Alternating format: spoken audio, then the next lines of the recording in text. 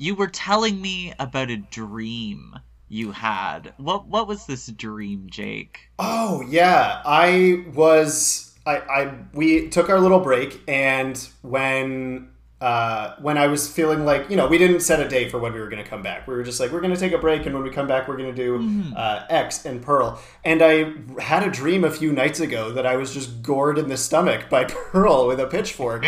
And I was like, I think that's a sign that we need to talk about Pearl, because otherwise her spirit won't let me rest. Yes, her spirit is demanding this episode be made. Ugh, and we're just, we are at her service, I guess. We have to do what Pearl wants. Yes, we must obey Pearl. We must obey Mia Goth. All right, let's roll the music.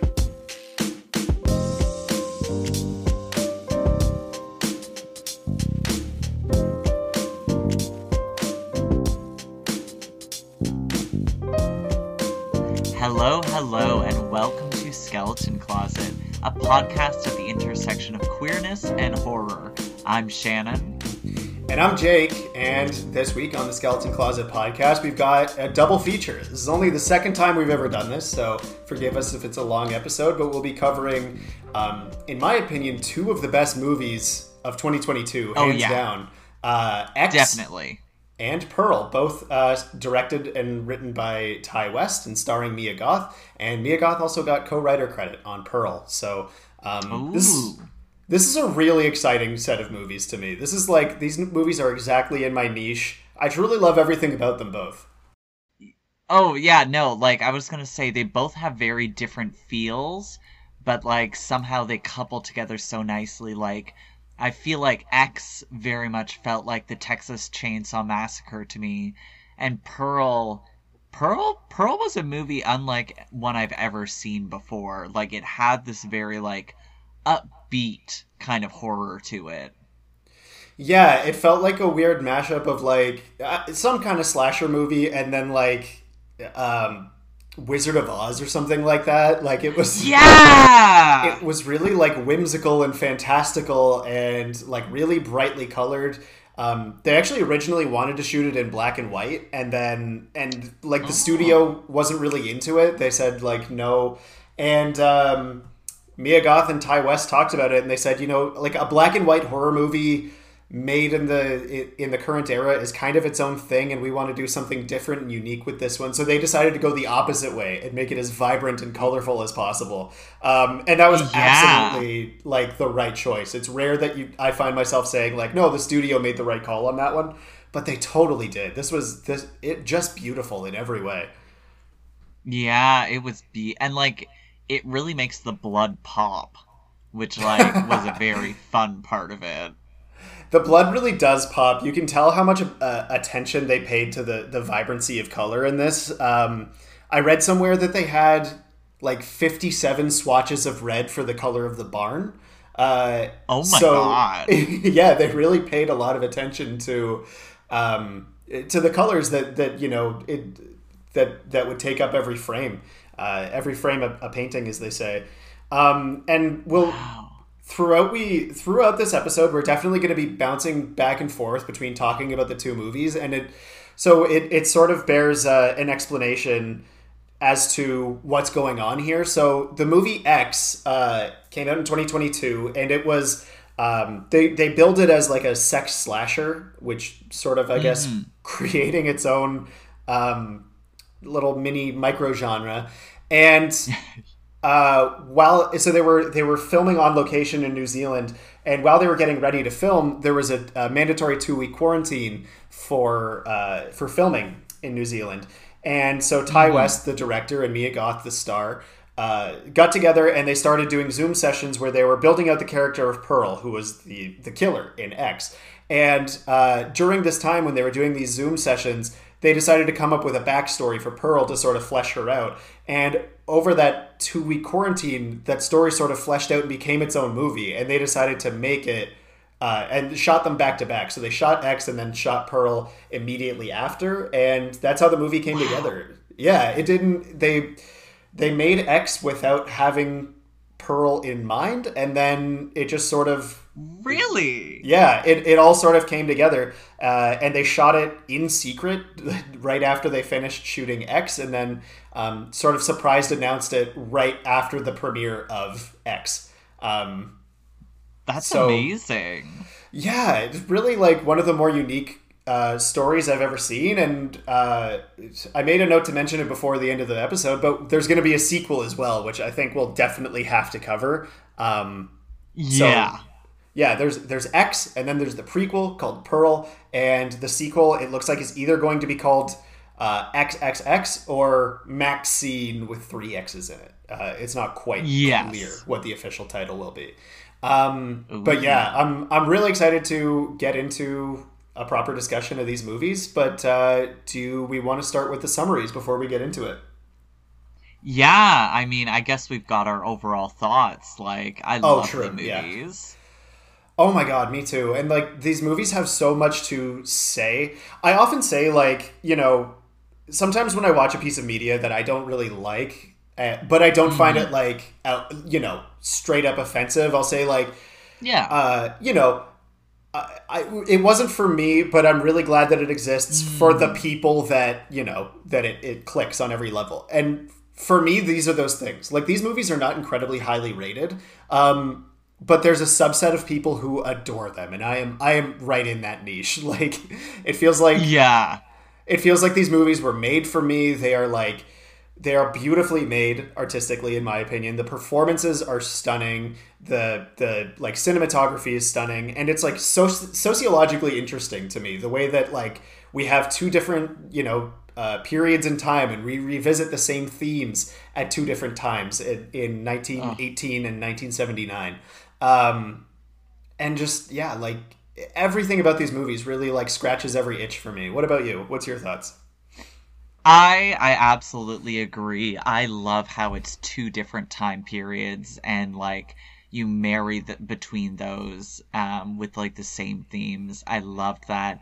I really enjoyed X, and X really surprised me. Pearl I went to go see in theaters, so I saw Pearl first and then watched Mm. X and then watched Pearl again.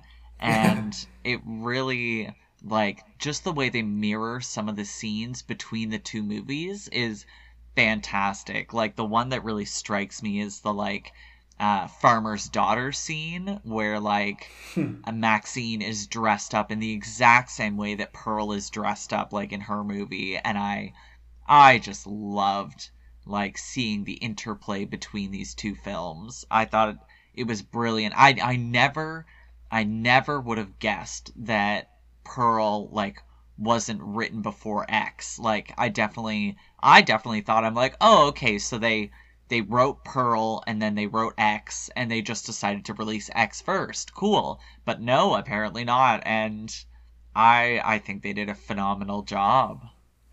And the way that like you said the movies work together so well, but they're still so different, right? Like they carry Yeah, they're entirely wholly different different. tones. Yeah.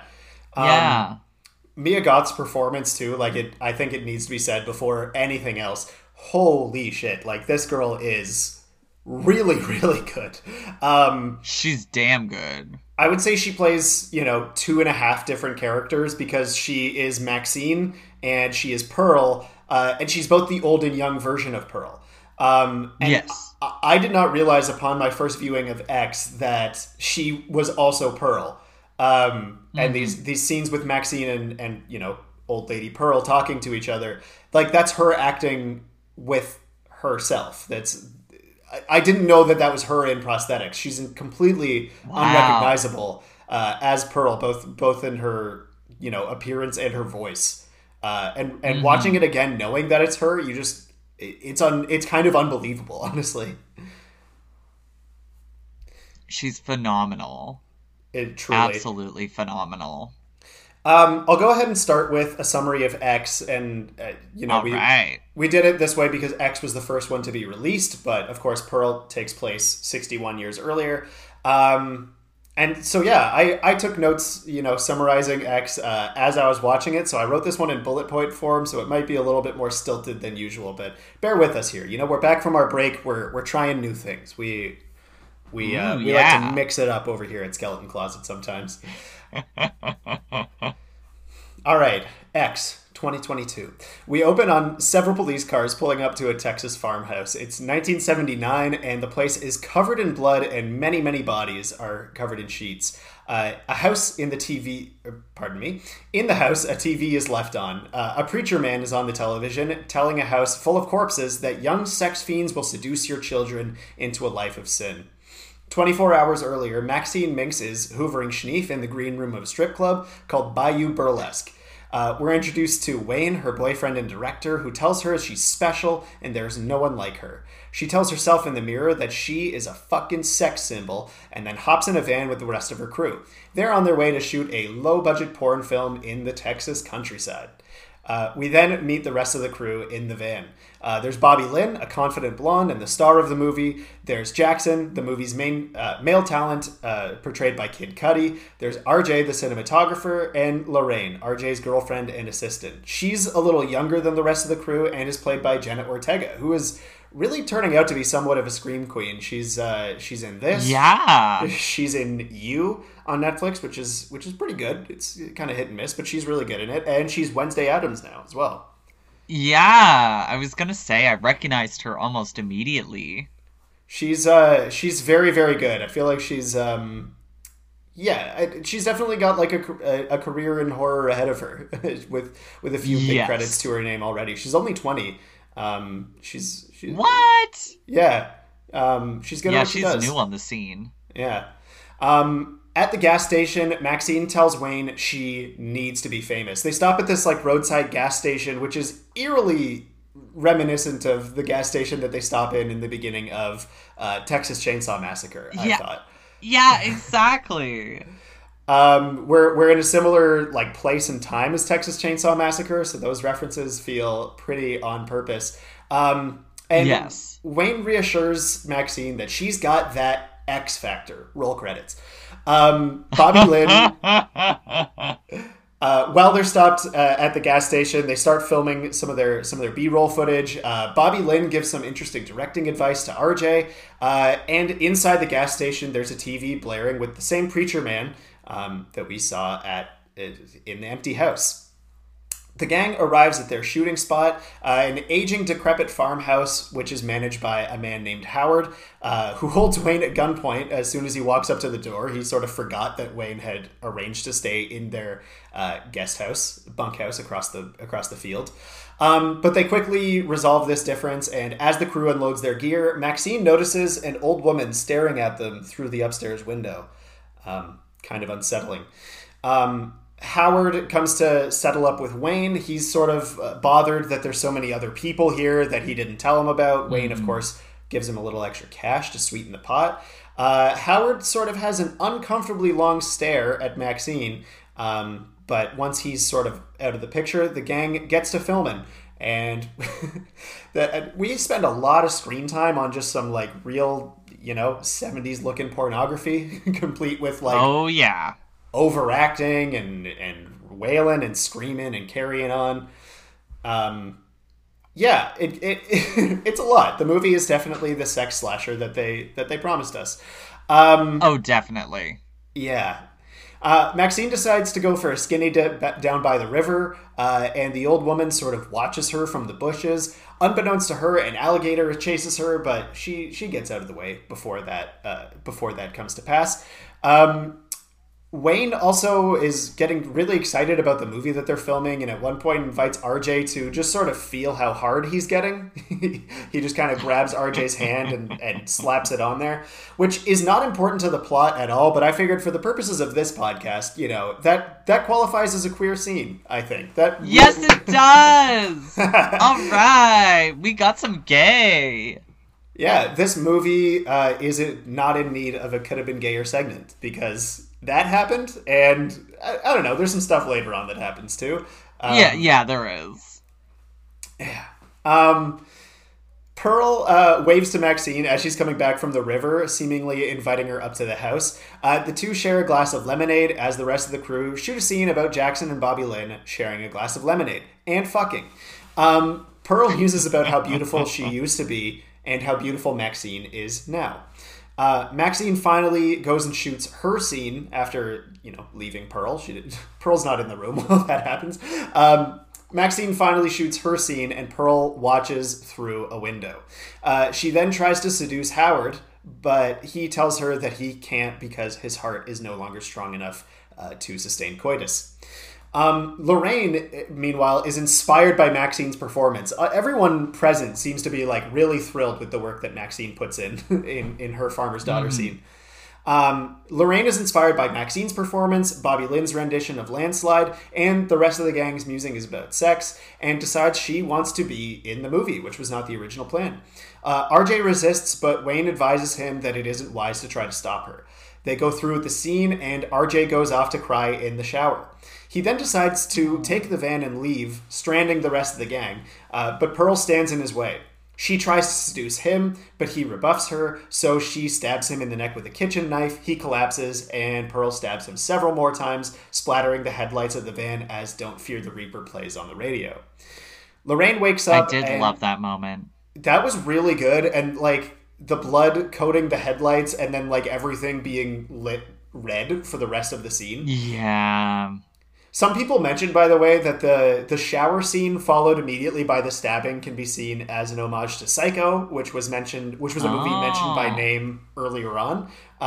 So it really does feel like there's a ton of horror movie homages happening throughout this movie, which is really cool to see. Yeah, they're very artfully done. Yeah. Once that was pointed out, again, on a second viewing, especially the shower scene where he's shot from overhead, I'm yeah, that's a mirror shot to some of the stuff in Psycho, which is, wow, really great stuff. Psycho's definitely a movie that's controversial, especially within this community, and I know you and I have talked about it off mic, but... oh, yeah. It, They talk about it in this movie, but the MacGuffin side plot, the way it changes halfway through, it is definitely a staple movie in horror lore for sure. The way the cars are stashed in the bog too, by the way, feels definitely directly referential to Psycho. Oh, see, I've only watched the first part of Psycho, so I missed that reference. Interesting. I think we should cover Psycho someday on the podcast. I feel like it'll be... I agree. Ripe for conversation. Anywho, Lorraine wakes up and enlists Wayne to help look for RJ. Wayne looks in the barn wearing nothing but his tidy whities and unfortunately steps on a nail, which seems pretty deliberately placed. That scene was so hard for me to watch because you see the nail, you see him walking toward it, and you're like, Don't step on the nail. Don't do it. Don't do it. And then he does. And you're like, fuck, motherfucker. You know what? That scene, I will say, speaking of references to other horror movies, that scene seemed with the nail sticking up and you knowing that he's about to step on it, that felt directly referential to another horror movie, which is Home Alone. Because the exact same thing happens in Home Alone. He sets, Kevin McAllister sets a trap for the wet bandits. Have you not watched Home Alone? I haven't seen it in ages. Oh, okay. No, there is a scene in Home Alone where he sets a trap exactly like that. It's a nail sticking up through the stairs coming up from the basement, and one of the bandits steps on the nail, and it is I'm not kidding, exactly as tense and gory as this scene was. Yeah, no, I've talked with several people who agree that the nail scene in Home Alone is straight up uncalled for. And I think it qualifies it as a horror movie. Anyway, we're talking about Wayne. Wayne steps on that nail. He's looking for RJ. He steps on a nail. He sees some movement through some knot holes in the barn boards, and when he sticks his eye up to the hole, of course, as we all knew would happen, a pitchfork comes through the other side. Pearl steps around to the door of the barn and stabs him several more times. Howard tells Lorraine to go look for Pearl in the basement since he's worried that she might fall and break her hip, and then he locks her in there. She finds an unfamiliar dead man down there, naked and hung from the ceiling by his wrists. Jackson wakes up in the night and sees Howard walking around with a flashlight outside. He tells Jackson that Pearl gets confused and he's out looking for her.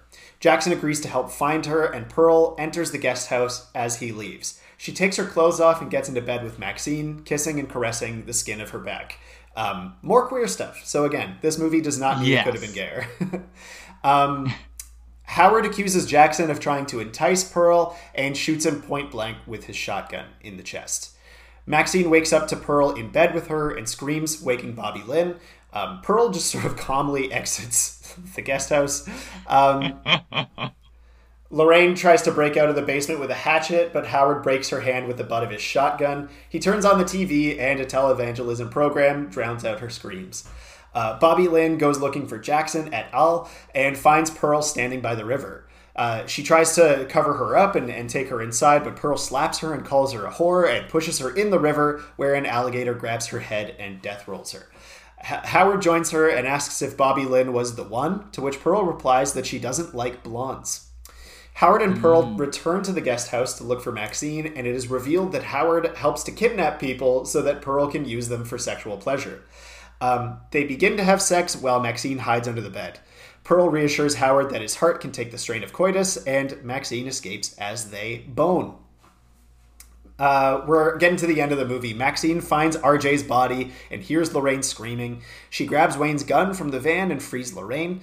Lorraine blames Maxine for bringing her here and runs out of the house, and Howard shoots her on the front doorstep. As he moves to drag away Lorraine's body, a rigor mortis spasm startles him and causes him to have a heart attack. Maxine holds Pearl at gunpoint and says, along with the televangelist, that she will not accept a life she does not deserve. Pearl grabs the shotgun and fires at Maxine, but misses as the kickback flings her out onto the front lawn, breaking her hip. Maxine gets in the van, backs over Pearl's head, which splatters really just tremendously. And Maxine drives off alone. On the TV in the empty house, the televangelist reveals to his audience that his daughter Maxine was seduced into a life of sin by sexual deviants. He and his congregation pray that she will return home to him. The police, struggling to understand what happened, find RJ's video camera. The sheriff says that judging by the looks of things, the camera must contain one fucked up horror picture. Roll credits. That felt like a CSI Miami moment. The way he delivered that. Yeah, it really does.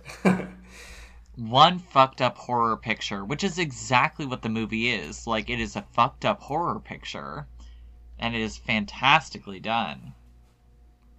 I feel like with the lore of like how movies were made back in this time too, like the movie that does result out of this, like because it's, you know, unedited shots of a porn movie that they were attempting to make, and just knowing that basically everyone on the screen except for Maxine is dead, like that seems like a, you know, one of those cursed mythical movies from the 70s that you hear about, like Cannibal Holocaust or something like that. Oh, yes. Yeah, truly loved this movie. Like, it is all about, I mean, we'll talk about the themes later on. I guess we'll get to summarizing Pearl first, but like, it has a whole lot to say about like repression and sexuality and aging. And like I said, I think it's a really sociologically interesting movie because it talks about a lot of really relevant social themes, but then the movie Pearl revisits some of those things with a 60-year time gap in the middle, which is really fun. Yeah, so to summarize Pearl, which takes place back in 1918 when Pearl was a young woman. So, Pearl is a young woman living with her parents on a farm while her husband is fighting in the First World War. Because of the war, all the farmhands are gone and Pearl needs to do chores on the farm. She feeds the animals and dances while she works and talks to the animals about how she's going to become famous. In addition to tending the farm animals, Pearl feeds an alligator living in the lake on the farm. Pearl goes into town to buy her father's medication, liquid morphine, and goes to the movies. After her movie, Pearl lingers outside and meets the projectionist as he comes out on a smoke break. He cuts her out a piece of film to remember the movie by. On the way home, though, Pearl loses the piece of film and chases it into the farmer's field. She happens upon a scarecrow and dances with it and then has mock sex with it. I love that she like decides to climb up onto the post where the scarecrow is nailed to, haul it down, dance around with it for like 5 minutes, and then she climbs on top of it and then screams at the thing that she's married. Like, this is the point in Yeah, the I love movie, that. like maybe a little before this too, because she did kill a goose before this. I'm starting to have the thought like, oh, okay, this girl is like, we're starting the movie and she is already like kind of cracked. Like there's something up with Pearl. Yeah, she's a strange one. She's a very strange girl. So, the next day, Pearl's sister-in-law Mitzi comes to visit. They bring a suckling pig, but Pearl's mother refuses the charity and leaves the pig on the porch to rot. Mitzi tells Pearl about a dancing chorus line audition happening later in the week, and the two make plans to go. That evening, Pearl sneaks out of the house and goes to town. She visits the projectionist, who shows her a smut film he'd picked up while serving in France. And I love how this connects back to X, because RJ had said, he's like, oh, I'm going to make a film like one of those French ones. And a French porn film is what Pearl watches. Yeah, the whole connection to Europe between these two movies is really interesting because, like you said, like Howard is off serving in World War One at this point too, and it's established that like he's in Europe and probably will never want to go back, and so like yeah, France like plays a pretty large part in both of these two movies, which is odd. One thing that's interesting as well is like the smut film that he shows her. They were known as stag films back then, and it's actual Oh, footage from a real stag film from 1915. really? Yeah, that was completely authentic. The film that they showed us there, Wow, that makes it so much more interesting. it really does. There's a whole like controversy on who directed it. Like two different people claim to have directed that movie, but I think it's one of those things Ooh. that just sort of gets lost to the ether back then because it wasn't like they were keeping great note of those things. Those things just existed on film, right? Pretty Yeah. underground productions. Wow. Yeah. So, the following evening at dinner, Pearl and her mother have an argument that ends in them hitting one another and her mother's skirt catching on fire. As Pearl's mother is engulfed in flames, Pearl puts them out with the hot vegetable water and then drags her mother down to the cellar and leaves her there. Going out in the pouring rain, Pearl goes to the projectionist and immediately kisses him. She stays the night with the projectionist, and in the morning he drives her home. She invites him in, and he begins seeing a different side to Pearl. When he tries to leave and goes cold on her, Pearl freaks out and begins yelling at the projectionist. As he finally gets in his car to go, Pearl uses a pitchfork to stab him repeatedly, dragging him out of his car and leaving him dead on the lawn. Before going to her dance audition, Pearl kills her father and sends the projectionist and his car into the lake. Pearl goes to her audition and meets up with Mitzi. The girls sit together in line as their wait to be called. Pearl goes first and dances her heart out, but she gets rejected because they want someone younger and blonde. Mm-hmm. Crying outside, Mitzi offers to give Pearl a ride home. Back home, Mitzi and Pearl sit inside to have a chat, and Pearl confesses to adultery and to murder. After their chat, which is a long dialogue by Pearl, after their chat, Pearl deduces that Mitzi got the part in the chorus line and wishes her well. But as Mitzi goes to leave, Pearl picks up an axe and chases Mitzi down the lane and kills her. Pearl chops up Mitzi's body and feeds her to the alligator in the lake. She then sets the dinner table with her dead parents and the rotting pig.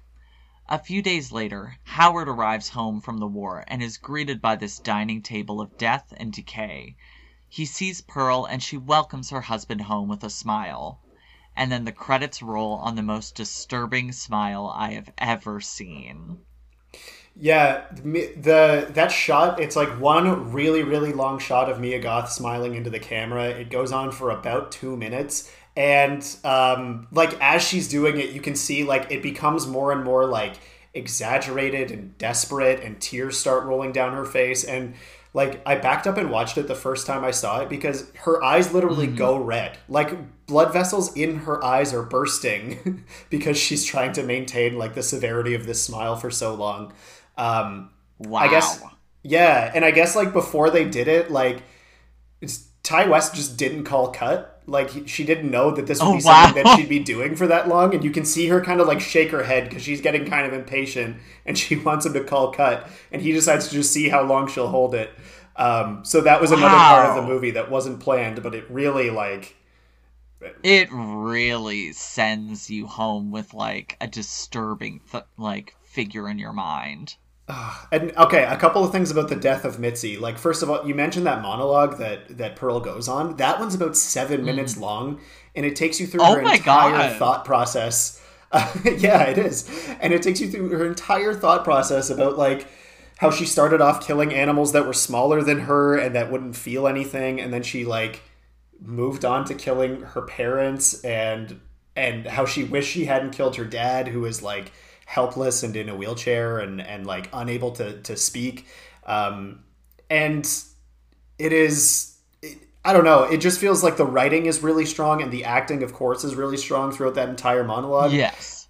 And then the second thing is through the when Mitzi dies, like when Pearl chases her down the laneway with an axe, it's perhaps one of the worst cases of like horror movie victim syndrome I've ever seen, where she just forgets how to run in a straight line and stumbles, and Yeah, and when someone's she literally trips chasing you and with an axe, falls. I'm like, you Yeah. can't run any stronger than this. You can't run any faster than this. What are you doing? And where was her car? That's what I was wondering about because Mitzi had a car. Like she drove My Pearl home, so like she didn't make it to her car. I did, and I didn't see the car, but my guess is that she knew she didn't have time to get in the car and get it started up, and like I don't know if you had to crank cars at that Mm, time, but my guess is she yeah. knew she didn't have time to get it started up, so she just figured she was better off on foot. But she doesn't really run. She sort of trotted. She didn't do a very good job of trying to stay Yeah. alive. I'll say that. No, She she was didn't, another but one I too. love. Oh, go on. Oh, sorry. Well, I was just gonna say, like she was another actor that I'm like, can we please get a wellness check on that actor, because they showed Pearl like chopping her up, and like specifically like the axe like separating her head from her body, and Yeah. like blood pouring out of the neck stump, and I was like, that looks so good. If that's like just a mannequin or a doll of her, can we please make sure that she's actually still alive? And I felt the same way about um, I felt the same way about Bobby Lynn when the alligator grabbed her. I was like, that looks a whole lot like a Yeah. human head being grabbed by an alligator and death rolled. I don't know. Yeah, I agree. It looks like we're very worried about the blondes in these movies.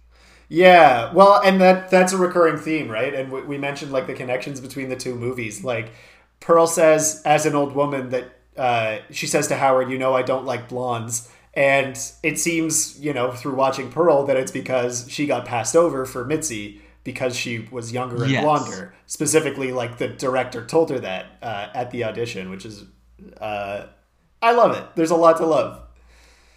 Yeah, there is. So, I mean, I want to get into talking about some of the themes that are in the movie, because the movies, it kind of feels like they're two parts to the same story, but they're also such distinct Hmm. pieces.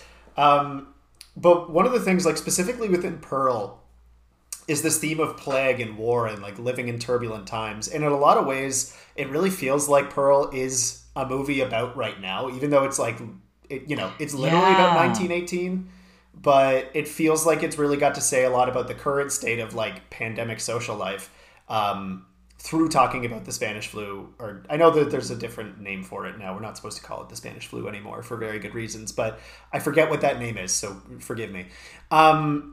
It really feels like it has a lot to say about right now. And it feels like living in turbulent times is like a direct cause of Pearl's repression and the way that she behaves.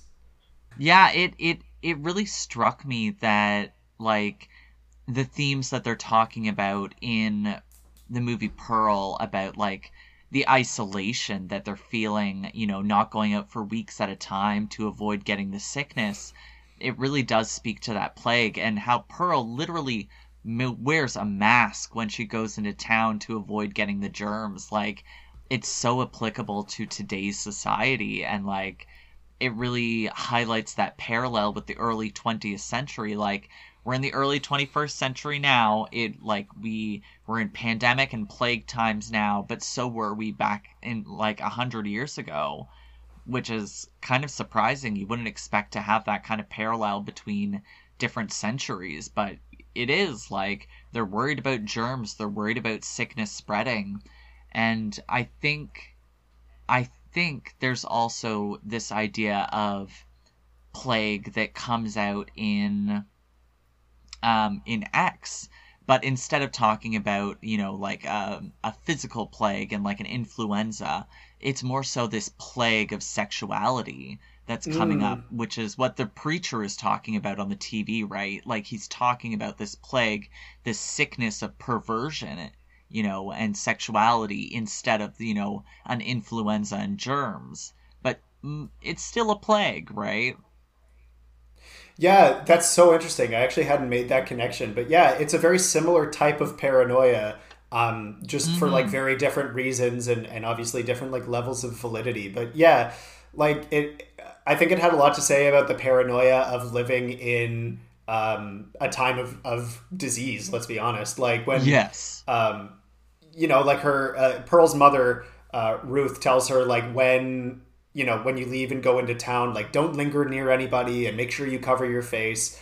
And Mm-hmm. I thought it was interesting that when there's a scene where she's talking to the projectionist later, where he makes a little comment where he says something like, "Oh, you can hardly tell who anyone is with all the masks they're wearing these days," and Yeah. he doesn't have anything straight up, negative to say about people who wear masks or anything like that. But it is just sort of like, I don't know. It felt like very familiar. This ache of like being someone who, like just due to circumstances within my family and my household, like uh, I've had to be really careful throughout the pandemic, and I'm one of the people who, I still haven't resumed normal social activity, and I've been one of the people who has Mm-hmm. always worn a mask in public and everything, and um, I think it was a really familiar feeling of like, man, some people are out there living their lives. Like some people Yeah. are they are not wearing a mask, and I want to be clear that I'm not coming from a place of judgment or anything like that. It's just sort of like feels like you're inside at recess a little bit sometimes these days, and it seems like that's Yeah. the way that Pearl's feeling. Like she is suffering in this way that other people are not. Um, and that carries on later on throughout the movie. There was also the moment when Mitzi came over when they're coming to deliver the pig, and she's dressed in like this really elegant like dress, and she looks totally out of Yeah. place on this humble little farm. And she's got like a fox fur draped over her shoulders, and she's like, "Oh, it's so nice to be out and wear something nice. Like I haven't been out and seen anyone in weeks with this awful germ going around." Yeah. And yeah, it's a very different type of social life that you have in times of sickness like this. Yeah. It's a much more isolated way of living, and like going out to see people becomes this big occasion that you can get ready for. Yeah, even if you're just heading over to like a neighboring farm or something like that. Um, Yes, just calling over to the neighbors. Side note, like I really liked Mitzi, like especially on a second viewing. I was watching to see like is there any sort of signal that we get that Mitzi is like not that just that she's like a bad person or that she deserves any of this at Mm-hmm. all. She's straight up like she seems like a lovely person. There's maybe like a couple of comments that she makes during that where it's like okay, maybe she's not quite aware of the level of privilege that she has compared to Pearl, Yeah. but like she really seems lovely. She wants to help Pearl even when it's clear that things are not going well, and I found her like maybe one of the saddest characters in this just because she really didn't deserve what she got. No, and she was so close to getting out. Like, she was so close to not getting murdered. Like, oh, she was out the door. She was Hmm. fine. She was doing well, and it was like only then that like Pearl followed her out and took up the axe. And I loved that scene where Pearl is chasing her because she's just like speed walking with the axe in this like bright red dress while Mitzi is like running away in front of her, and it's very iconic. I didn't think about it before, but I'm just thinking about it now. There was a motif where Pearl keeps wearing her mother's really nice dresses, which are like, Mm-hmm. I think, clearly pretty old even for the time. And Yes. her mom is basically like, stop dressing up in my dresses and like staring at yourself in the mirror like you have chores to do and stuff. And I think it's interesting because I get the sense that Pearl has never dressed up really nice to go out somewhere, looking good. Like she kind of just does Yeah. it to have like this weird family dinner with, well, I guess to go to the audition, she wears the red dress. Yes. But it feels like that's an interesting parallel between her and Mitzi. That Pearl, it feels like this is the first time she's ever really gotten dressed up and gone out somewhere. Yeah, like usually for Pearl, it's just playing dress up because she's not going to visit anyone. Like she's not doing anything much. She has to be stuck on the farm and like kept on the farm.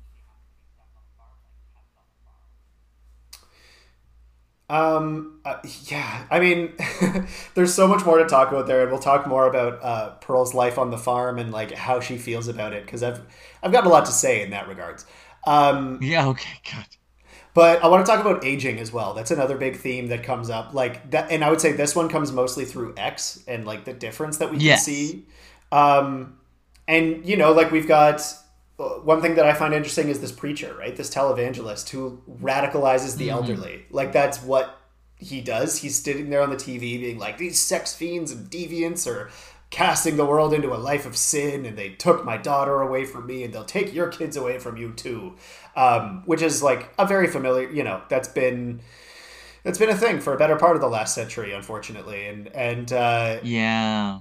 I think it was interesting how through Pearl and Howard we can kind of see them become old and um, impotent in more than one way, politically and physically. And this type of like impotent rage is really like wielded by both of them through their actions at the farmhouse, and you Mm-hmm. can kind of see that reflected in the type of political content that they consume. Yeah. Like Wayne even says about Howard straight up. There's a line where he says, "His pecker ain't been hard since before you were born." I'd probably be mad at people like us too, because they're talking about the judgment that they perceive from Howard. And that was after, I think that was after he stared at Maxine, which is interesting because I wonder if you perceive that, Yes. if we regard that stare as like a stare of recognition because Maxine looks exactly like Pearl did. Um, Yeah. Which I um, wonder about. yeah, but I mean, like this aspect of them aging I find so interesting, and I find Pearl and Howard's relationship fascinating. Like Pearl Mm-hmm. says, there's a quote where she's talking to Maxine, and she says, "Back then there was nothing he wouldn't do for me, and that's the power of beauty." Basically, she says like back when she was young and beautiful and looked like Maxine did. And it made me really wonder, like, I want another movie about the time in between these two stories, and specifically how Howard becomes Pearl's accomplice in all this, because he's a willing Yeah. participant, right? Like, it's how does he go from coming home and finding this horrific scene of like these dead people around the table, including his in-laws and his sister and his wife in the middle of all of this, and become a willing participant in all of these murders later on, 60 years later. Yeah, because even at some point, Howard is saying he's dragging, I think, Lorraine's body back into the house, and he's saying, we need to play this smart, Pearl. If they're inside the house, then we can claim that they were trespassing. So, Hmm. like, clearly he's done this before, and, like, we see that with the guy who's in the basement. Yeah. Like, this is a repetitive thing. Like, this has happened more than once. Like, Pearl has been killing people throughout the years. Yeah, I like it. It's so interesting because it. I think it would be easy to explain it away and say like, oh, Howard comes home and he finds this horrific scene and he doesn't want to be Pearl's next victim, so he sort of just like tacitly Mm, goes along with things. But like, again, by the time it's 60 years later, he is just as violent and yep. responsible as she is for all these deaths. So it's not like he is a traumatized, fearful little servant for her. He's right up in there. And I thought it was interesting. We kind of get a sneak peek at his devotion through Pearl because she's reading letters home from him from the war. And Yeah. he says, I never want to be away from you again. And he's talking about the horrors that he was witnessing over there. And he basically says like he never wants to be away from her, and he keeps himself sane in the trenches by thinking about returning home to her. So yeah, it's I would love to see, the Howard movie somewhere like maybe 20, 30 years in the middle there, where we can see maybe an in-between of young Howard and old Howard. Yeah, that would be nice because we really don't get much of young Howard other than his letters and like just him arriving home at the very end of the movie. But he is a very interesting character. Like, he said about his shotgun when he first like holds Wayne up and he says, oh, well, I don't keep it loaded. It's just to scare people. And Wayne says the same about the revolver he keeps in his car. You just have it to scare people, but you don't actually load it. Yeah, which we later find out is a lie. Yes, as he shoots people straight up. Yeah. I mean, Wayne's telling the truth, and I found that so fun because there's, Maxine picks up Wayne's gun and holds up Pearl at gunpoint later on, and then finds that the gun doesn't have bullets. She tries to pull the trigger, by the way. She tries to just straight up shoot Pearl, which we're always begging for characters to do in horror movies. Like, you're shooting that guy. Yes, we are! And so she tries, but the gun does not have bullets, which was really nicely foreshadowed by that conversation between Wayne and Howard.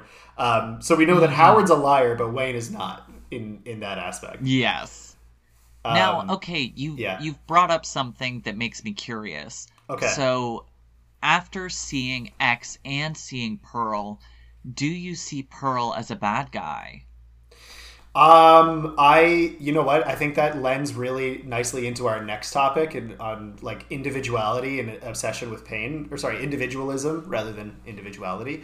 I do not see Pearl as a sympathetic character at all, honestly. I think her mom is completely right. I think she has a perfectly fine life on the farm, and like, yeah, sometimes you get dealt a shit hand. Like, no one wants to live through a pandemic and a war, and that sucks. But the way that she is obsessed with getting off the farm and becoming famous and things, I don't see that as sympathetic, honestly, in the slightest. And maybe I'm wrong about that, and I'm interested to see your perspective on it. But I don't see Pearl as sympathetic at all, to be honest. Mm-hmm. What about you? It's difficult because in part, I do kind of feel sympathetic to her. Like, I understand that she wants to be special, right? Like, she says, farm life may be it for you, but it ain't for me. I'm special. One day, the whole world's gonna know my name. And, I can empathize with having these big dreams, like these big hopes for having, fame and to be special. And it really reminds me of Chicago, if you've ever seen Chicago, with like Roxy Hart, where like she just wants to be famous. That's all she wants. She wants to be loved by many people. And I mean, you can see from Pearl that her wanting this love for many people is in direct contrast to the lack of love that she feels from her family. So she's really just craving something that she's missing. But I guess she's not entirely sympathetic because, again, we see Pearl commit these kind of like little atrocities. Like at first when she stabs the goose and feeds the goose to the alligator. And then as we watch how she treats the animals and as she treats other people, and especially how she treats her mother. It's, yeah, she's a very complicated character, but not super sympathetic. Okay, I agree with that, but I think we can relate a little to Pearl because I'd say most people have some sort of deviancy, and they probably feel different because of that deviancy, whether they've, been socialized or taught, especially that, like, their sexuality is sinful. Like, Pearl really puts a voice to how she feels about her sins. And I think a lot of us can empathize with that, of like feeling like we've committed some sort of sin or something at some point. But yeah, she's not an entirely empathetic character. No, no, no, no, no. Like Pearl, I think when she makes her first murder, which is like the murder of her mother, Yeah. I think that's when you like lose the sympathy for her, and it's like, okay, she locks her mother in the basement instead of trying to help her, and then like what really seals the deal for me is her killing her invalid father. Yeah, I when it came to like the beef between Pearl and her mother, I was fully on Ruth's side. Yeah. And like an aspect that we didn't talk about is that her parents are German immigrants and they're farmers, and Yes. so you get the sense that they have had a difficult life. They left Germany at some point. We don't know when, presumably before Pearl was born. So a couple decades before, let's Hmm. say. And they've made their way to America. They've scraped out a living farming in Texas. Not an easy life to be living, for sure. Yeah, no. And she remarks that like she doesn't get into it, but we know that the locals do not like them. That they treat German farmers like them in an unfavorable way. So Hmm.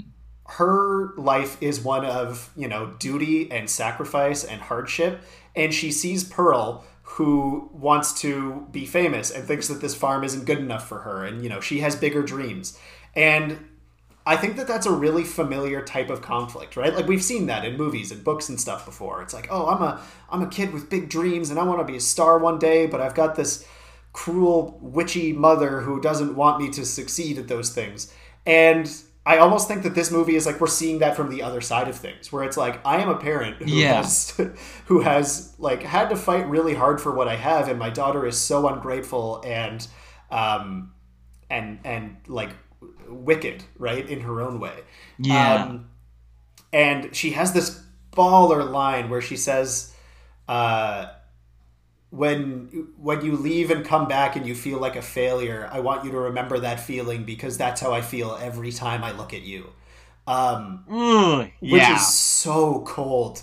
But like Ruth doesn't take any shit. Like she sees through Pearl 100% and is just like, I know that you are a cruel person. I know what you do to the animals. Like that's kind of a killer reveal partway through the movie, like Y- right before she dies. Yeah. Uh, and Pearl, I think, has this like rampant American sense of like selfish individualism that is completely counter to the life Hmm. that Ruth has tried to pave for her. Um, so, I mean, I think I agree with you that yeah, I can empathize with Pearl and having these big dreams. And there's a line where she says something about it's not what I want any. It's not about what I want anymore. It's about making the best of what I have.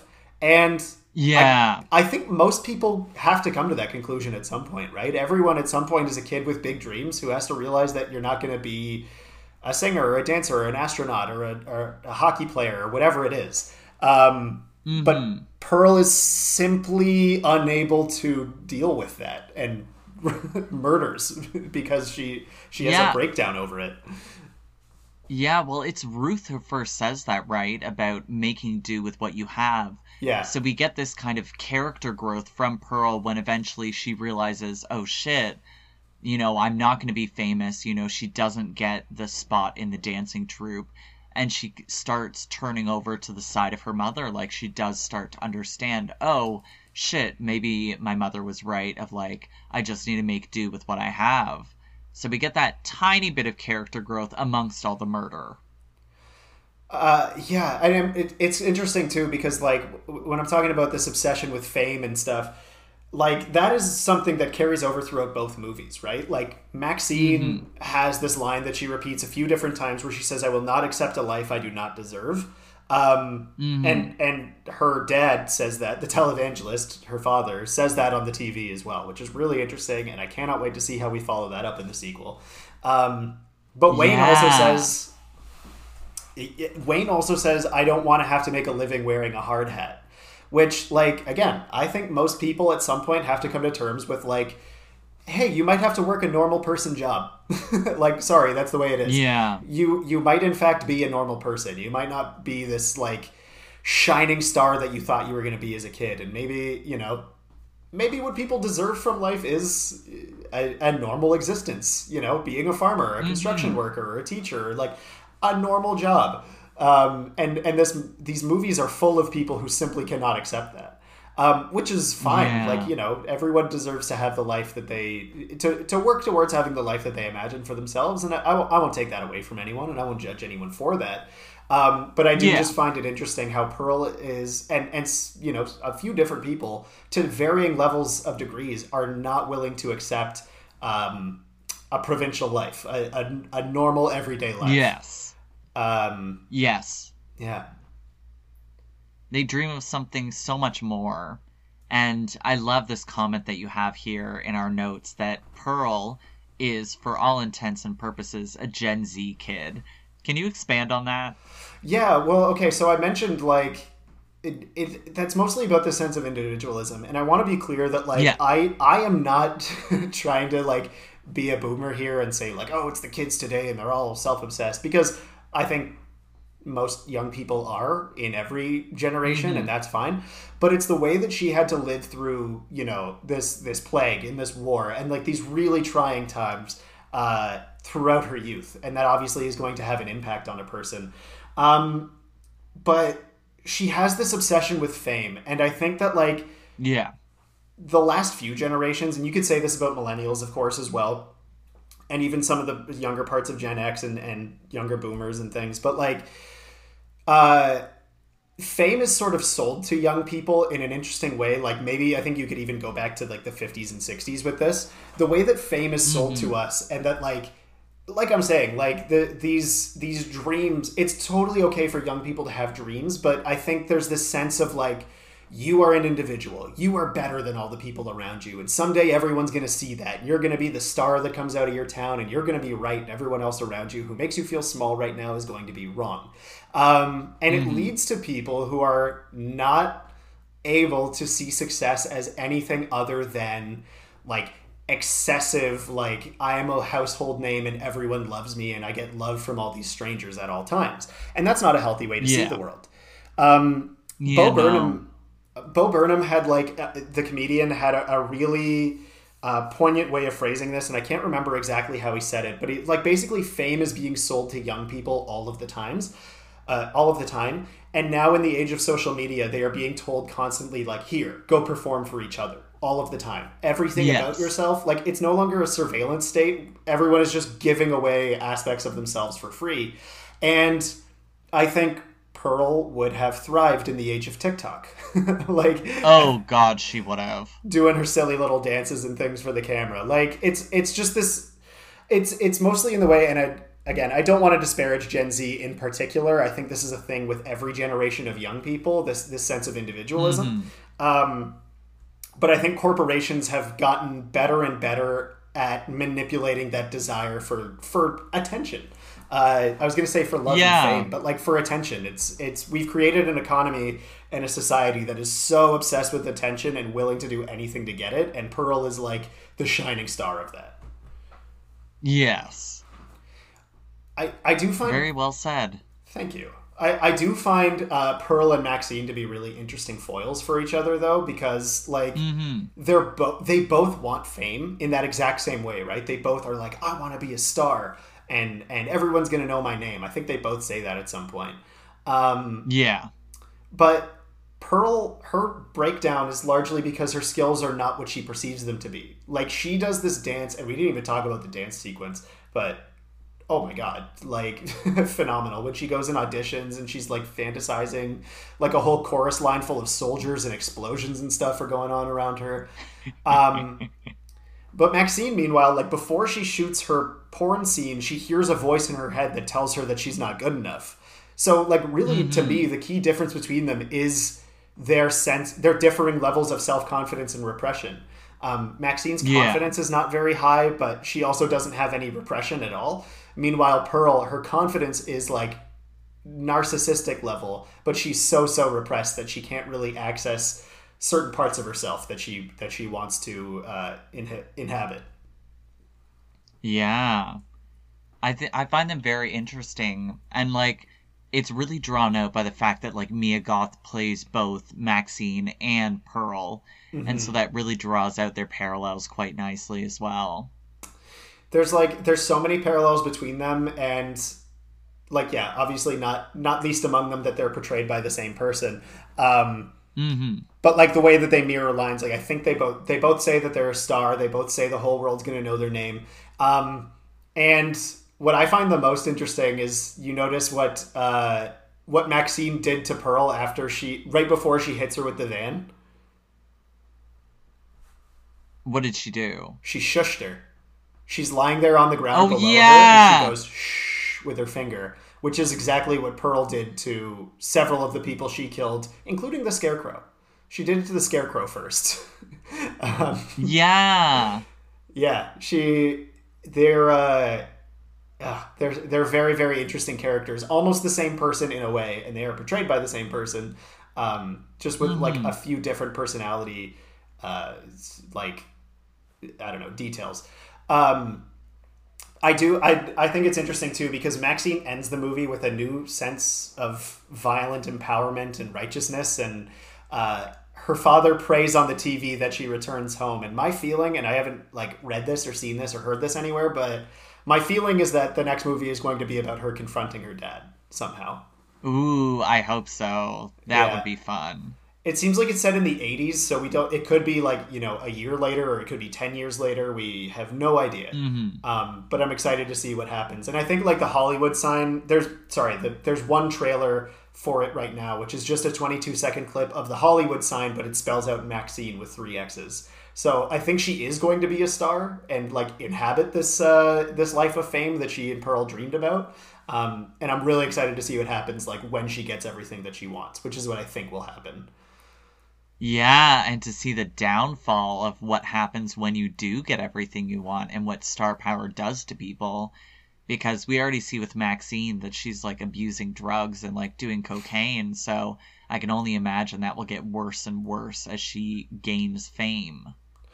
Totally. And okay, we'll move on to talking about like porn and repression and things because that's a huge theme. But the last thing I want to say on Pearl's obsession with fame is like there's a subset of fans online who called the movie Pearl Joker for girls, which I find hilarious. Oh, Yeah, like she kind of is a similar archetype of character, I would say, to Arthur Fleck from Joker. Like she believes she's so put upon, and it's her right and her duty to take revenge upon the world that spurned her. yeah. But what I think is really interesting is she seems to believe that she's the only one who knows what it's like to suffer, and Yeah. during her monologue to Mitzi. Mitzi. During Yeah. her monologue to Mitzi, she says like that she killed her mom and the projectionist because she wants them to know what it's like to suffer, like she does. And again, we've been over her mom's background. Her mom knows suffering. Yeah. Pardon me. Objectively, she knows suffering. And we don't really know much about the projectionist's life, but who has had a life without any hardship? So she takes it out Exactly. on she takes out her impotent rage on her mother and the projectionist and her father and Mitzi, and she has this like again narcissistic belief that she's the only one who knows what it's like to suffer. And I think it's really interesting that she is sort of a parallel of a lot of sort of nihilistic movie characters. Like you could see her as something akin to the Joker or the Taxi Driver or Mm-hmm. what have you. She's an edgelord type character, a Patrick Bateman, if you will, but maybe the first one I've ever seen that's a woman, which is kind of interesting. Which is very interesting, yes. Like, usually this role is resigned to, like, male characters. Hmm. So it's interesting to finally get, the narcissistic female character. Yeah. Like Pearl is a beloved character online as well for like a lot of different reasons, and I'm very glad that she's like getting this. I'm here for it. 100%. Um, so I want to go on to talk about like porn and repression and respectability, and this ties into the last theme that we were talking about as well. Um, But in my opinion, the way that like the porn star posse throughout X, they talk about how everyday folks regard them as sexual deviants and sort of reject their way of life. But you know, they're here for a good time, not a long time, and they want to live life exactly on their terms and not Mm-hmm. hide any aspect of themselves. And to me, that really directly resembles the way that queer people are perceived by, you know, general society, straight society, and they have to learn to navigate respectability a lot of the time if they want to have a public life. And Yeah. I just found that really interesting. I don't think any of the characters are explicitly queer, except maybe Pearl with the way that she sort of caresses Maxine. Um, Yes. Actually, no, because Howard seems to acknowledge that she likes women, right? Because she says like, "Oh, is she the one?" And she goes, "You know, I don't like blondes."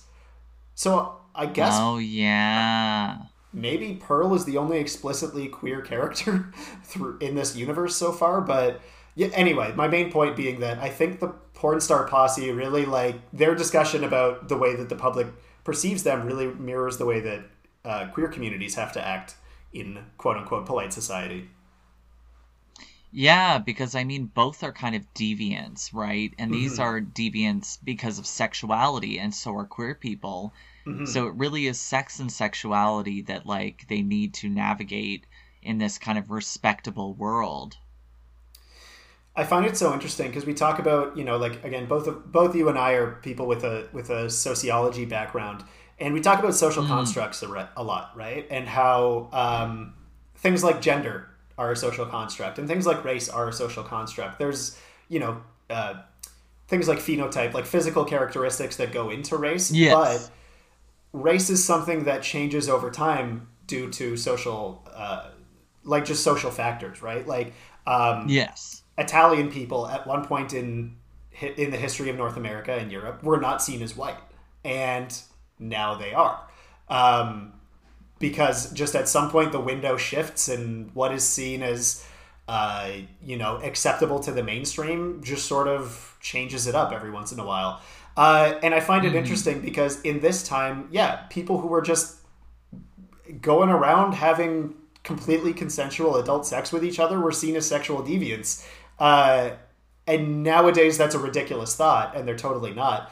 But Hmm. like, I just find that, you know, and I'm bad at remembering character names. What's her name? Betsy Lynn, Bobby Lynn. Bobby Lynn. Bobby Lynn has this whole speech where she says it doesn't matter if you're queer or straight or black or white or whatever, uh, but about how they are seen as deviants in this way that is exactly how queer people are seen as deviants. Um, Hmm. and at some point, the window will shift and their way of life will become more respected, but still not like 100% fully respected in the mainstream. Uh, I just find that really interesting, that parallel. I don't know. Did you interpret that the same way I did? Yeah, I mean, I, yes, yes, yes.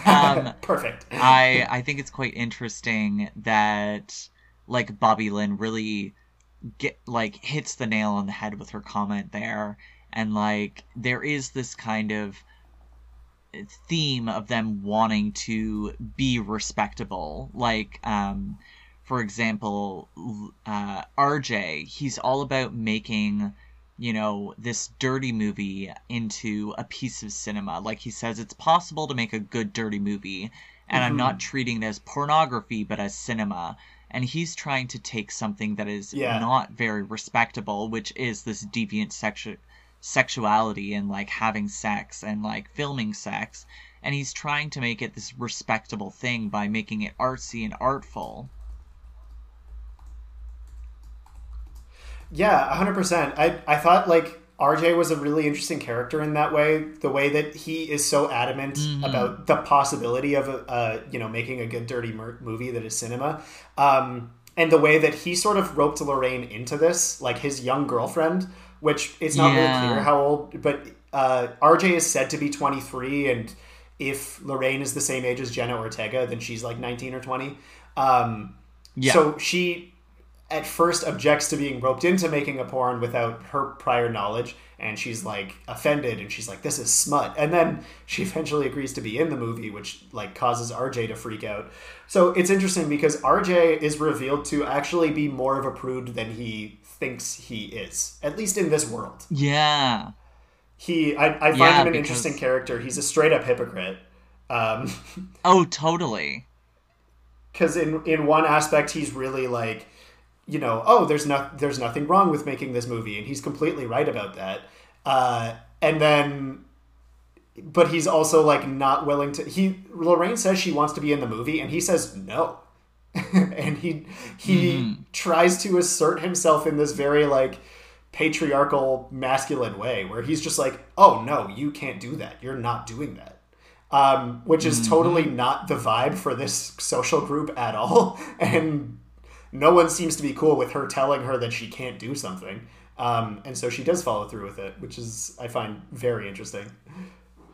Yeah, because I mean, right, we have the direct contrast to RJ, which is Wayne, who's like very comfortable with his girlfriend having sex with someone else. Yeah. It's for the camera. Completely. I really loved the line, and it's not really relevant to anything else we're talking about, but when Wayne says to RJ, you've never been 41, but I have been 23, so let me tell you something. Like, yeah. That was just such a, like, the way that Wayne talks, I was obsessed with it the whole time. Which, by the way, like, one thing I wanted to say is that, like, what's his name? The guy who plays Wayne, Martin Henderson. I think his performance as Wayne is extremely important to the movie working. Yes. Because I think Wayne has to not come across as like a sketchy dude at all. Yeah, he couldn't be skeevy. Like, he seems Yes. like to be a genuine guy. If he came across even the littlest bit skeevy or sketchy or anything like that, or creepy, then Maxine would be seen as someone who is being taken advantage of.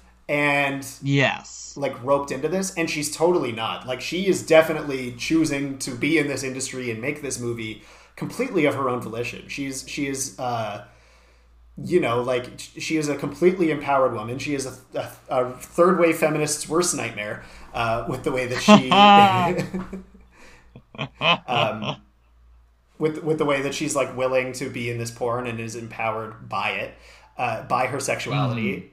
And I think that's like the key difference between her and Pearl, right? Is that like they both want to be stars, but Maxine's goal is to do so using her sexuality. But Pearl's sexuality is something that is perhaps scary and shameful to her and causes a lot of conflict. Not so with Maxine. And I think if Wayne came across, like I said, the slightest bit sketchy, he came across like warm and businesslike. You could tell that he had been like reading businessman books, or like you know what I mean? Like, yeah. He delivered some of these lines where he's like, negative thinking leads to negative results. I found him really warm and endearing. And if he didn't come across that way, the movie wouldn't work, because Maxine would be seen as, I think, would come across as like coerced or a victim in some way. Yes, I agree. He really is kind of the pin and the pivoting point of the film, and he does a great job of anchoring it into this kind of authentic experience of these people. They want to make some extra cash, and they want to do something that will immortalize them, and they want to find this bit of fame. And so this is how they're doing it, through very consenting, a very communicated, and a very like honest way, by making this porn film. That in mind, I want to talk about also the projectionist, because I kind of think the projectionist kind of mirrors Wayne and RJ almost in a way. Yes. What did you think of the projectionist? What's your take on him? Because I could not, even on a second viewing, I don't know what to make of him as a character. I think you could either see him as someone who is sort of trying to take advantage of Pearl, or as someone who is, an artist who wants to do the same type of work that that RJ and Wayne do. Because he sees this stag movie, and he's all about how, like, the art scene in Europe is so free and you can be whoever you want to be, and that's where I want what I want to do, and you should totally go to Europe after the pandemic. And then he says to Pearl, you could be in one of these movies, if you wanted to, and you're totally pretty enough and all of that. So Yeah. what did you think? Did you think he was preying on Pearl, or do you think he saw her as like an artistic contemporary who maybe he could, make some good quality movies with? I'm kind of torn about his character. Like, it could be seen as like he definitely does approach Pearl in wanting to get with her, and you can tell by some of the comments he makes, like, live a free life, and like, oh, you're pretty enough to be in one of these pictures. Like, he's definitely putting the moves on her. Like, this guy's got game, and his game is that porn film and like trying to seduce Pearl. But I think he also is an interesting representation because he even calls himself a bohemian, right? Yeah. And he represents this lifestyle that wasn't so popular in the early 20th century, which is kind of being someone who's, going against status quo. Like, the projectionist, what's his name? Johnny or something? Bobby? Yeah, Johnny. We're not Johnny. 100% sure. She says "Au revoir, poor Johnny" as she pushes his corpse into the river.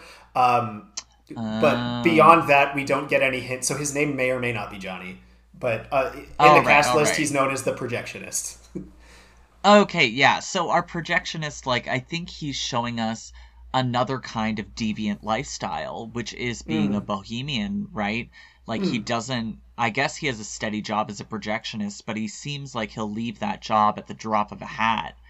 And, like, he has deviant films, but at least he did serve in the war, so he's got that under his buckle. But he's definitely a deviant character, and, okay sleeping with someone's wife, and... Yep. He did know she was married, so, yeah. Yeah, so he's a bit of a deviant character on his own. I find him so fascinating because, yeah, we truly have no idea. Also, interesting note, Mia Goth said that she interprets it as that the projectionist is a figment of Pearl's imagination.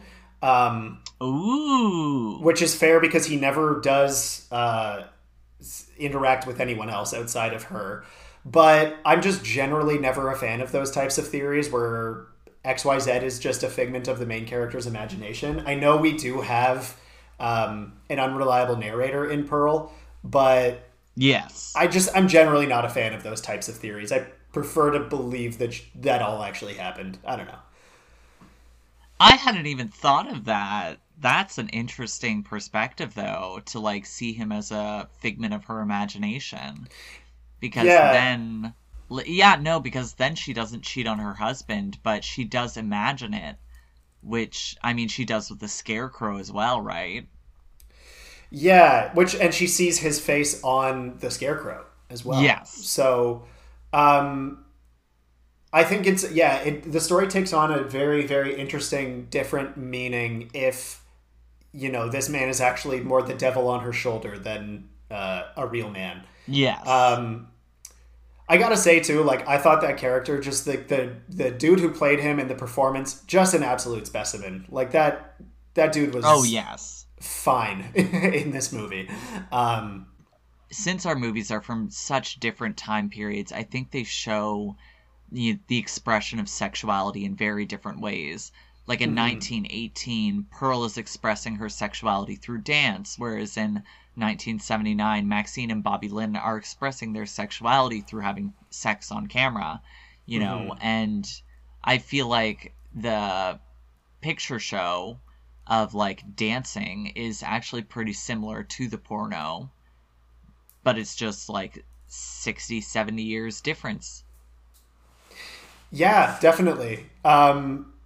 I find that interesting to think of, that's their different ways of expressing themselves, because you can tell that Pearl is not able to express herself through dance the way that she wants to, because, like, again, this dance sequence where she's imagining, like, bombs going off around her and all this stuff, like, the things that she seems to want to express really can't be expressed through dance. And I mean, sorry, Yeah. they can. Like, I don't mean to. I'm not like putting down the entire art form. But it's just her imagination goes so far beyond an actual dance performance, and it really seems like there is a missing piece to it. Like, she has something that just she cannot express going on within her. And I think that like reflects upon her repression, right? Like um, she's limited by her art form and by her capabilities within that art form, and Yeah. it's really clear that the things that she's trying to deal with through dance, which by the way, we never really see her dance until this performance. Like, she does her little like Yeah. la la la swinging around with the scarecrow and in the barn with the cows and stuff, but like we never see her try and practice a routine. No. And so this is literally the first time we see it. So she sees herself as an artist and having this medium, but she never really works on it. Yeah, it she just never seems, practices. it never. And so it just really, and at one point she tells the projectionist she has to practice and then just doesn't. Yeah. So it seems clear that like she wants this to be her art form, but it is just not something that she'll never be able to achieve the expression that she wants to through dance. Yeah, like she doesn't want to be a dancer. She wants to be famous. Like, that's it. And she doesn't really care how she gets famous as long as she does get famous. And like dancing is just a route through which she can become famous. Yeah. Whereas I think Maxine, you know, like I said earlier, I think porn is exactly what she wants to be doing. Like, I Yes. don't think that, again, I don't think she was roped into this. I don't think this is a decision that was made for her. We do see her using drugs, which is like definitely a real thing within that industry. Like, people do that to cope at times, which is not good, obviously. Probably don't need to say that. Yeah. I think that's understood. But she truly seems to be like loving what she does and good at what she does. Everyone seems to be blown away by her performance, and it really seems like it's a path to stardom for her that is like viable and agreeable to her. And I just think that's like another very interesting difference between the two.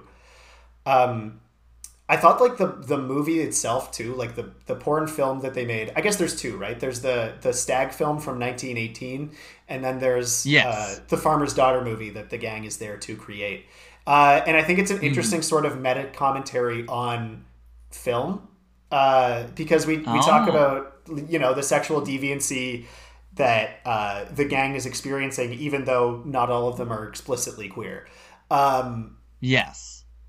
There's also like I thought it was interesting, like both RJ and the projectionist are, you know, kind of obsessed with this idea that like porn is seen as smut and it's not seen as quality, but we are here to make a good smut film, and we believe it can be done if you use these avant-garde techniques and the European tradition and all of these things.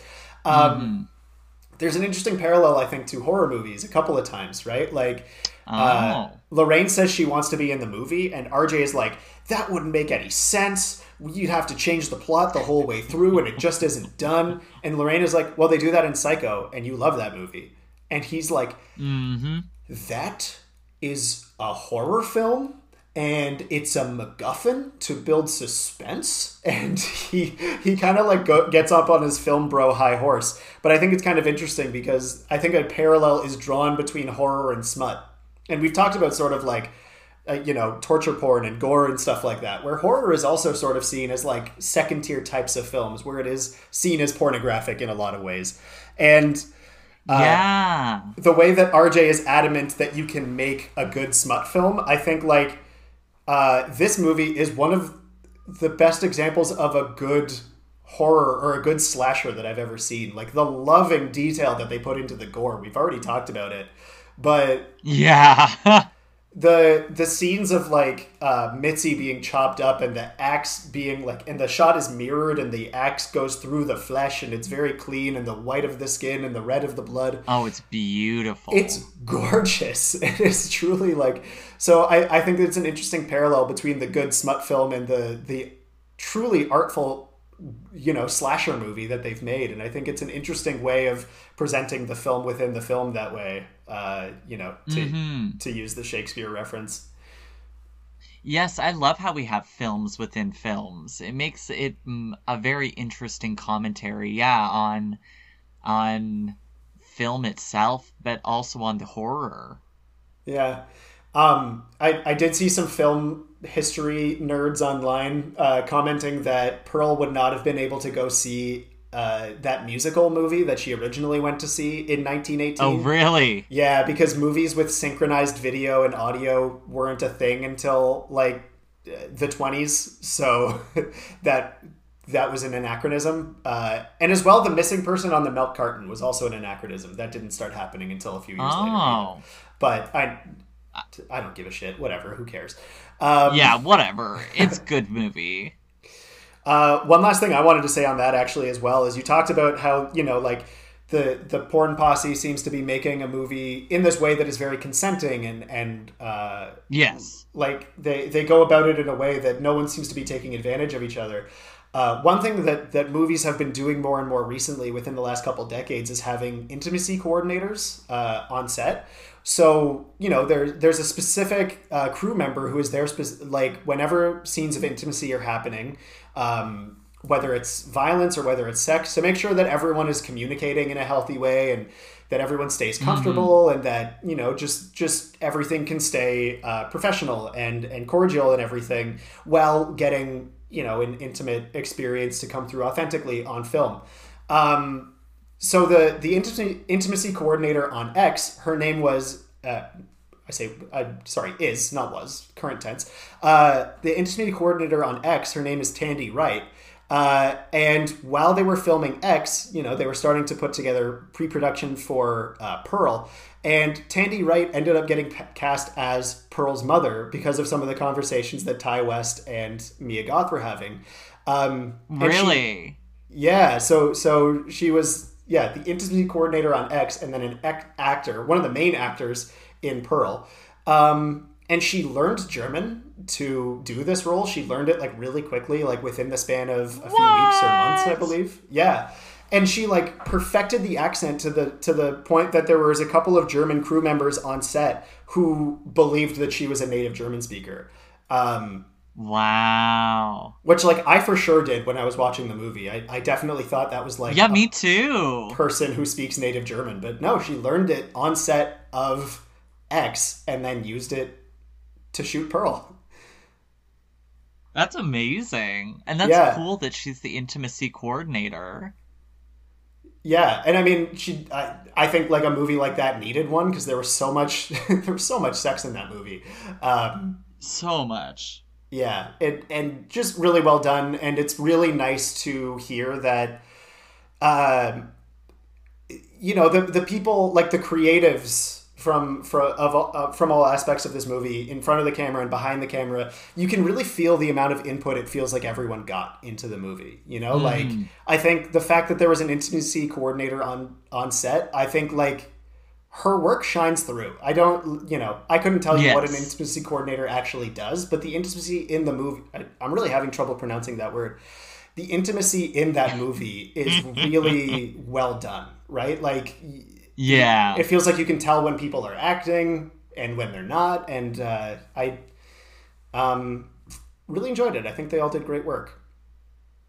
I think so too. It came across as very genuine and authentic. As authentic as it can be for a porno. Yeah, of course, for like a low budget late 70s porn. Yes. Brittany Snow, who played Bobby Lynn, she had a great quote, which I unfortunately don't have in front of me right now, but she talked about how, like, she knew that she was playing a character who obviously would be very comfortable with her sexuality and with being naked on camera and stuff, and she talked about how making this movie was a great exercise in confidence, because she needed to very quickly become very comfortable with her body and with like performing sexuality on camera, which is like almost certainly not an easy adjustment to make.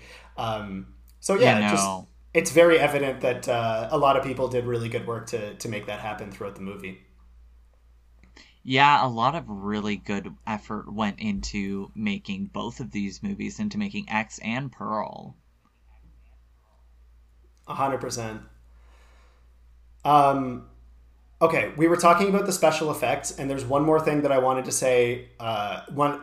We called out a lot of the moments that were done really well.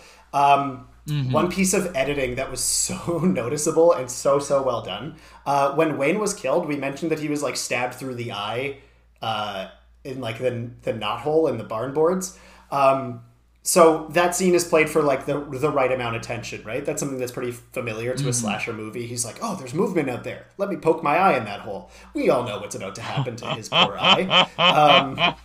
And so I think as the viewer, we're kind of watching that scene and we're kind of squirming. And then, oh, yep, of course, a pitchfork comes through that hole and goes into his eye. And you go, oh, no. And then, we cut to another scene and Jenna Ortega is having a scene with Howard where they're talking about how she needs to go find Pearl and he's worried that she might have broken her hip. And then that scene is like in the middle of happening, and then we just smash cut back to Wayne and the pitchfork is being pulled back out of the eye. And I thought that was amazing because they didn't give you a chance to look away that time. Like anyone who's squeamish knew to cover their eyes when he was about to be stabbed, and then you didn't get the option on the second time. All of a sudden, you're just watching it be pulled violently back out, and his eyeball pop out of his head. Which is great. Incredible stuff. He's also one of pretty much everyone's death was foreshadowed at some point. He mentioned something about how when people watch the movie, their eyes are going to pop out of their heads. Yeah. Jackson made a comment about how when he was in Vietnam, he had enough farmers pointing guns at him. With Bobby Lynn, there's two names. It's even harder to remember. With Bobby Lynn, as they're walking out of the burlesque club at the beginning, there's an alligator pulling off a blonde girl's bathing suit. And Howard says to Lorraine that he's worried about Pearl falling and breaking her hip, which she does before she gets run over with the van. So yeah, there's like a ton of foreshadowing, which is really, really cool. I didn't even pick up on most of that. Good job, Jake. I did not either. That was from the internet. Oh, thank you, internet. All right. Okay, one thing before we introduce the next movie that we're going to talk about, one question that I have for you is, I feel like repression has come up through a lot of the movies that we've talked about. Like, it came up in The Lighthouse. I'm just looking through our list of movies right now. It came up in The Lighthouse. It came up in American Psycho. It came up in The Haunting, The Covenant, Jennifer's Body, Killer Unicorn, Rocky Horror Picture Show, Texas Chainsaw Massacre. The list goes on and on. Why do you think Black Swan, certainly, why do you think repression is such a common theme in horror movies? Why do you think so many horror movies are about repression? That's a really good question. I would stipulate that it's because repression is something everyone experiences every single day of their life. It's kind of an automatic thing that is given to you by society, is the gift of repression. Whether it be sexual repression, gender repression, whether it be economic repression or something physical, I don't know, but regardless, everyone feels repression, and that's a very like everyday horror. And so it's a very relatable feeling of being repressed. So it's a way to connect with your audience in any and every horror movie, is with that daily dose of horror, which is repression. What are your thoughts on it? I totally agree. I think like for me, I think like the most common themes, if I had to, go off the top of my head, it would be like repression, grief, and trauma. Like, I feel like every horror movie is about one or more of those things. And like, we talked about the Babadook, which is all about grief, and like Hereditary is all about grief. And repression is one of those things, like those other two feelings, that follows you around all the time. Like, if you are convinced that whatever, like, we can talk about religious sexual repression, because that's the easy one, right? If you believe that, like, your sexual desires are something that is fundamentally wrong with you and you need to change them or else you will be cursed to an eternity in hell, then you're going to constantly be feeling like you're self-monitoring, and that, like, oh my God, what if I'm bad? And what if this thing that lives inside of me is something that I can't control? And that's going to feel like you're being possessed by a demon or something. Which I think is also the exact parallel that the televangelist draws, right? Like, there's so much fear-mongering from repressive agents that is explicitly sort of bred into you by large portions of society. So I feel like, that feeling like it's something that you cannot escape from, right? Like, if you don't just sort of give in to whatever your predilection is, and just accept it the way that the posse does, and the way that a lot of characters do eventually, if you don't just own your sexuality or whatever it happens to be, it's going to end up being something that is like consuming and like you have to constantly be vigilant for. And humans as sort of people who, I think, we're as animals that used to live in the wild, we're conditioned to run away from things that scare us. And I think it's just a natural connection to turn those like constant personal fears into an actual physical threat through the power of story. Yeah, and they do that through such clever symbolism.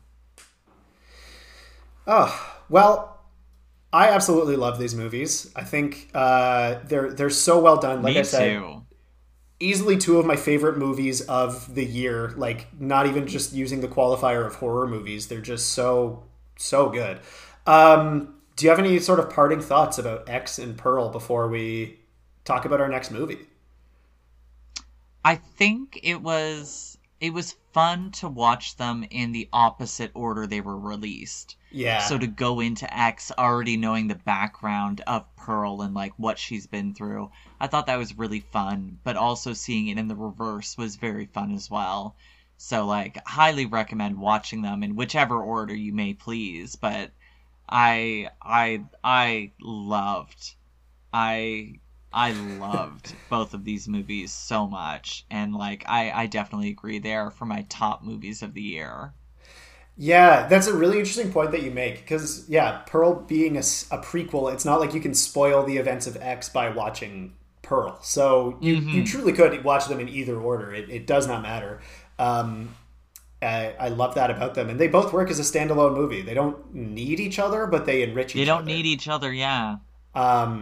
And so it's just everything about it, just genius. I feel like I'm going to be watching really closely for everything that both Ty West and Mia Goth do. In the near future, and knowing that they've got at least one more movie in this series coming out that they'll be making together is just like, I feel like that's going to be my most anticipated movie of the next couple of years. I don't know when that's slated to come out. I want to say it's this year, like 2023, but I'm hopefully ridiculously excited for the sequel and to see what becomes of Maxine after the events of X. And it's a rare thing that we'll actually get to see a survivor, like a final girl, and see what the rest of her life is going to look like. Yeah, and it's not like it's going to be like the Friday the 13th or Halloween things where like she's still going to be fighting Pearl. Pearl's dead. Yeah, and it's kind of cool that we get a finality on Pearl's storyline too. And we always could get the middle movie. We could get that Howard movie that we're looking for, which, I would love to see it. Love it. But, we'll get to see what becomes of Maxine when she doesn't have Pearl to contend with. And is it going to be her dad, or what's going to happen? Who is going to match the level of lethality that Pearl brought to the scene? We'll have to wait and see. All right, Shannon. Next episode is going to come out right around the holidays. So what do you think we should watch for our holiday special? All right, I'm thinking we should watch a holiday horror comedy. And the one we have picked is called Better Watch Out. It was released in 2016. It was written by Zach Kahn and Chris Peckover and directed by Chris Peckover. Yeah, and this is a movie that neither of us have seen. We straight up picked it off of a list of Christmas horror movies. It's pretty well regarded. We haven't done many horror comedies. I think like Jennifer's Body and then like debatably Rocky Horror are kind of the only two. Yeah. Those are the closest. Yeah. So, I mean, that'll be cool. Like, I think horror and comedy, when done successfully, they can go together really well. I think it can be hard for movies to sort of wield both of those at the same time. So we'll see how that turns out. This is probably one of the movies that we're going into knowing the least about it. Like, we both at least knew something about almost all of the other movies we've seen. Yeah. Before now. But I will say, my favorite subgenre is horror comedy. Like, I love horror comedy. Like, horror comedy is what got me into horror in the first place. Oh, cool. Okay, what are some of your favorite horror comedies? My absolute favorite is a show called Scream Queens.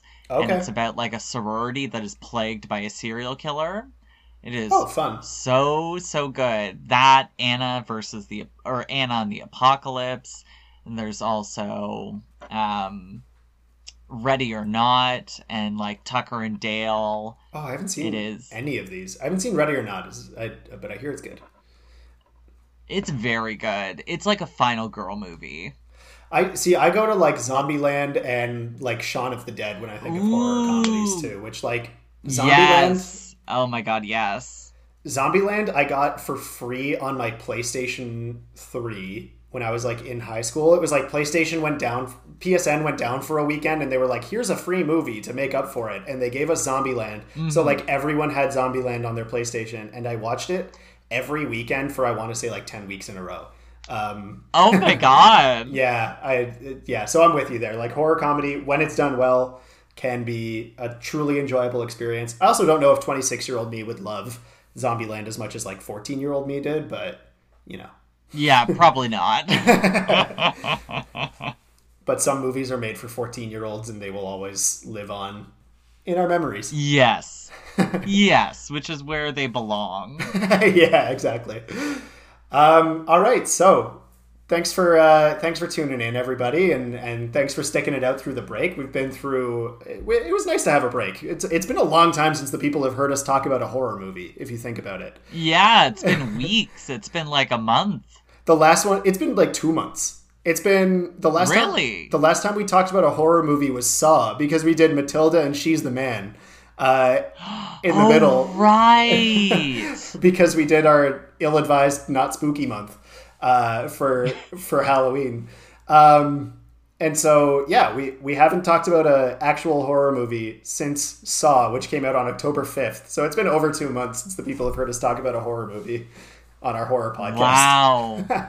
Well, welcome back to listening to horror, folks. Oh, man. Yeah, it was a good break. I changed careers again, so I'm no longer in that master's program, which is for the better. And I think it'll lend to even better podcasting in the near future. So yay! Yeah. Yay, Jake! Yay! So look forward to that. All right, everybody. Yes. Thanks very much for listening. We'll catch up with you in a couple weeks when we talk about Better Watch Out. And until then, follow us on Instagram to see what's popping, and stay fresh. Stay frishy fresh. All right, take care.